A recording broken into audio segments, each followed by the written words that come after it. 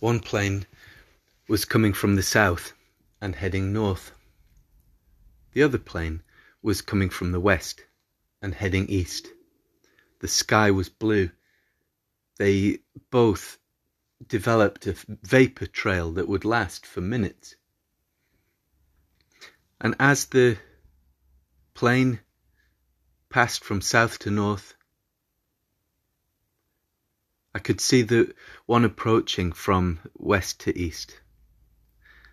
And although the planes themselves were in no danger of collision, those vapor trails made a perfect cross in the sky.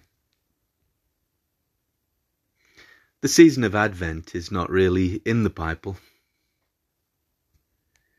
but there is some benefit in watching the vapor trails make a cross in the sky. There is some benefit, isn't there, in thinking of Advent as not just a journey,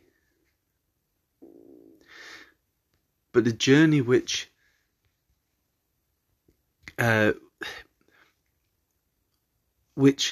coalesces, which meets in the middle, a journey which is promised from ages past, a journey which happens at a specific time in history. Oh, what am I talking about? Well, Matthew, when he begins his account of Jesus' birth,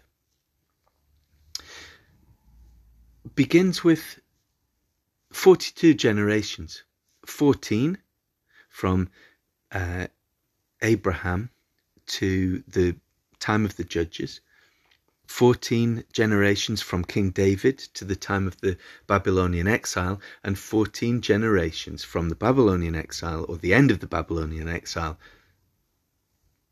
to the point at which Jesus is born of Joseph and Mary.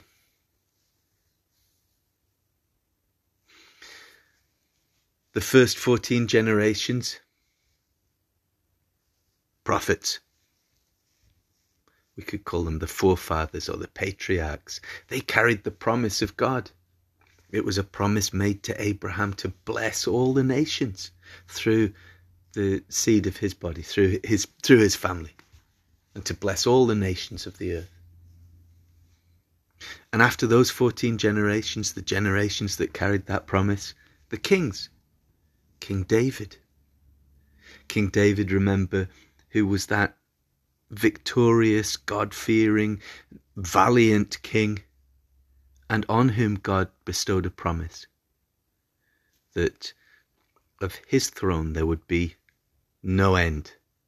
Well, there was an end, in actual fact, to David's throne, because after the time of the kings, those 14 generations,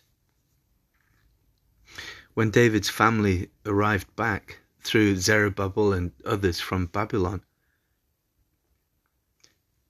they became something like priests. From prophets to kings to priests to Jesus. Vapor trails meeting at that central point in history. What a thought. God bless you.